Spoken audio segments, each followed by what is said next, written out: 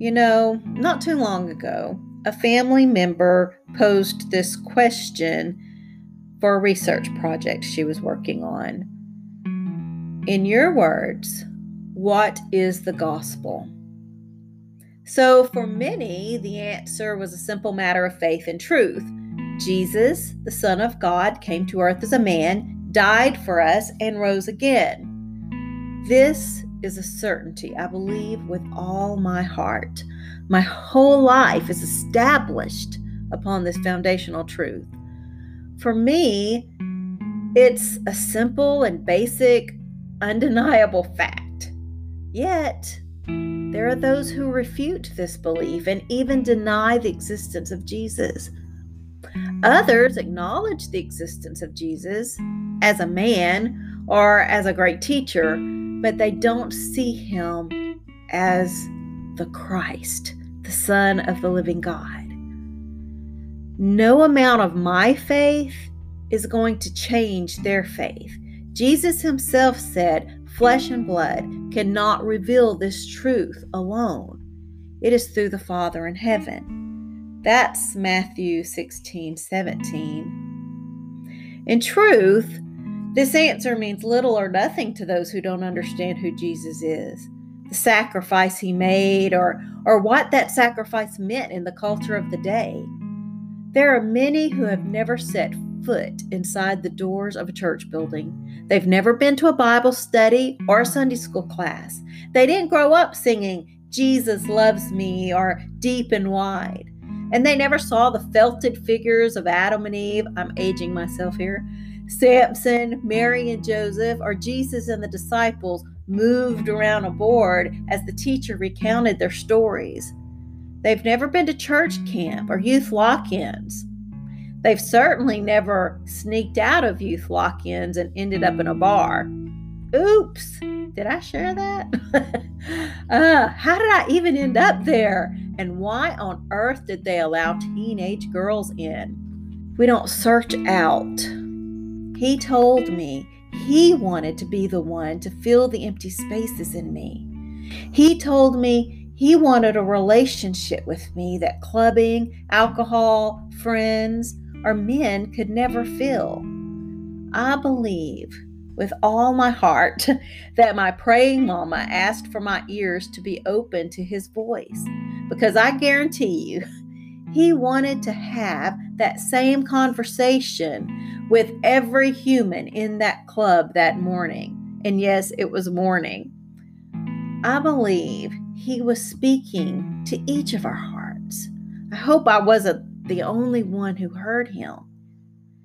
He cares about the lost and hurting. He sees you. He knows you. I can guarantee you there are empty people all around us. They do not exist only in bars, clubs, and places of darkness. They are in your neighborhood and even in our churches. Many of those who are lost, broken, and in darkness don't understand the simple gospel story of Jesus. They don't understand that he came, died, and rose again. And they can't comprehend the meaning of the sacrifice Jesus made when he laid his life down for us.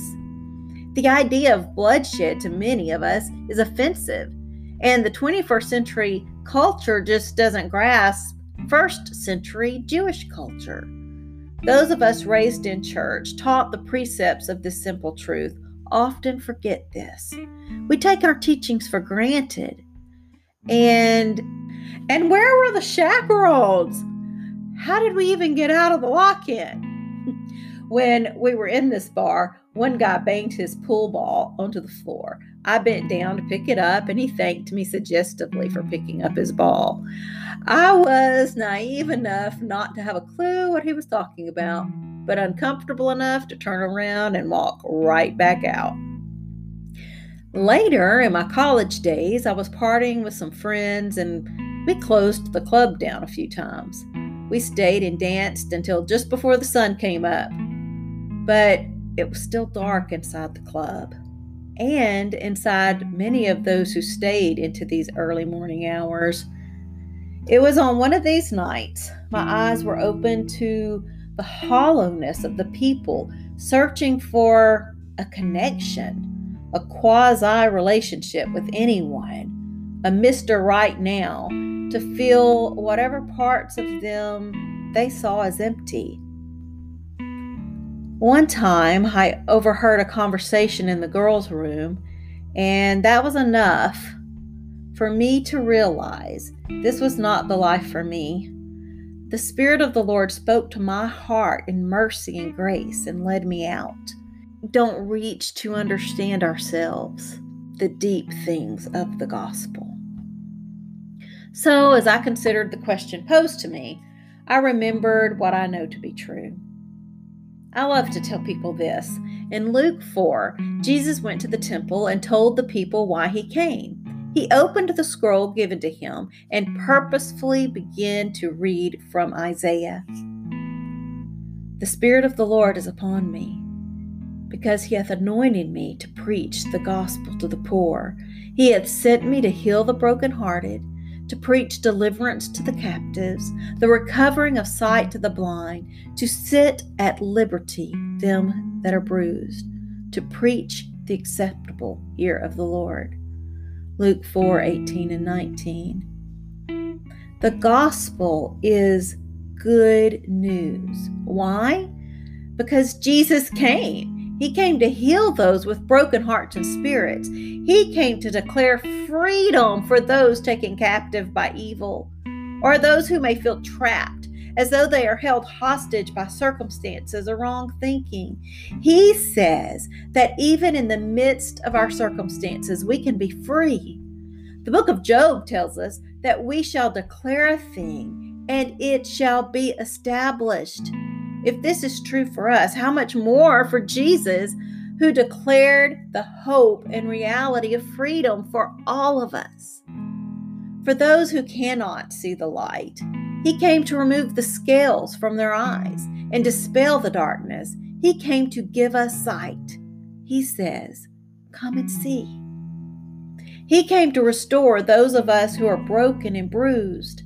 He laid his life down for us to redeem, purchase us from brokenness, captivity, and darkness into wholeness, freedom, and light. And then he sends us out to share that same good news. What is the good news? We are not alone. Jesus loves us. This, my friends, is what I believe to be the gospel truth. Jesus loves you. Jesus loves you. This is true. There is no one on earth who at one point has not been broken, trapped, or felt as though they were in the dark and drowning.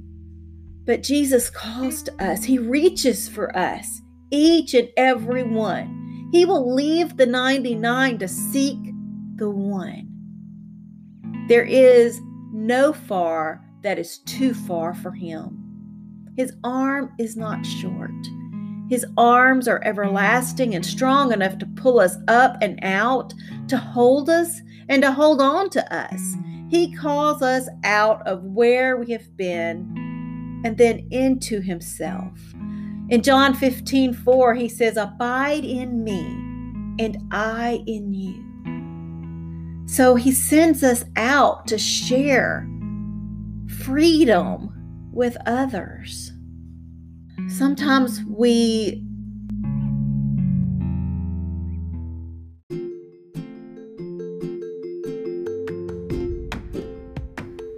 If you liked what you heard and want to hear more, click the subscribe button.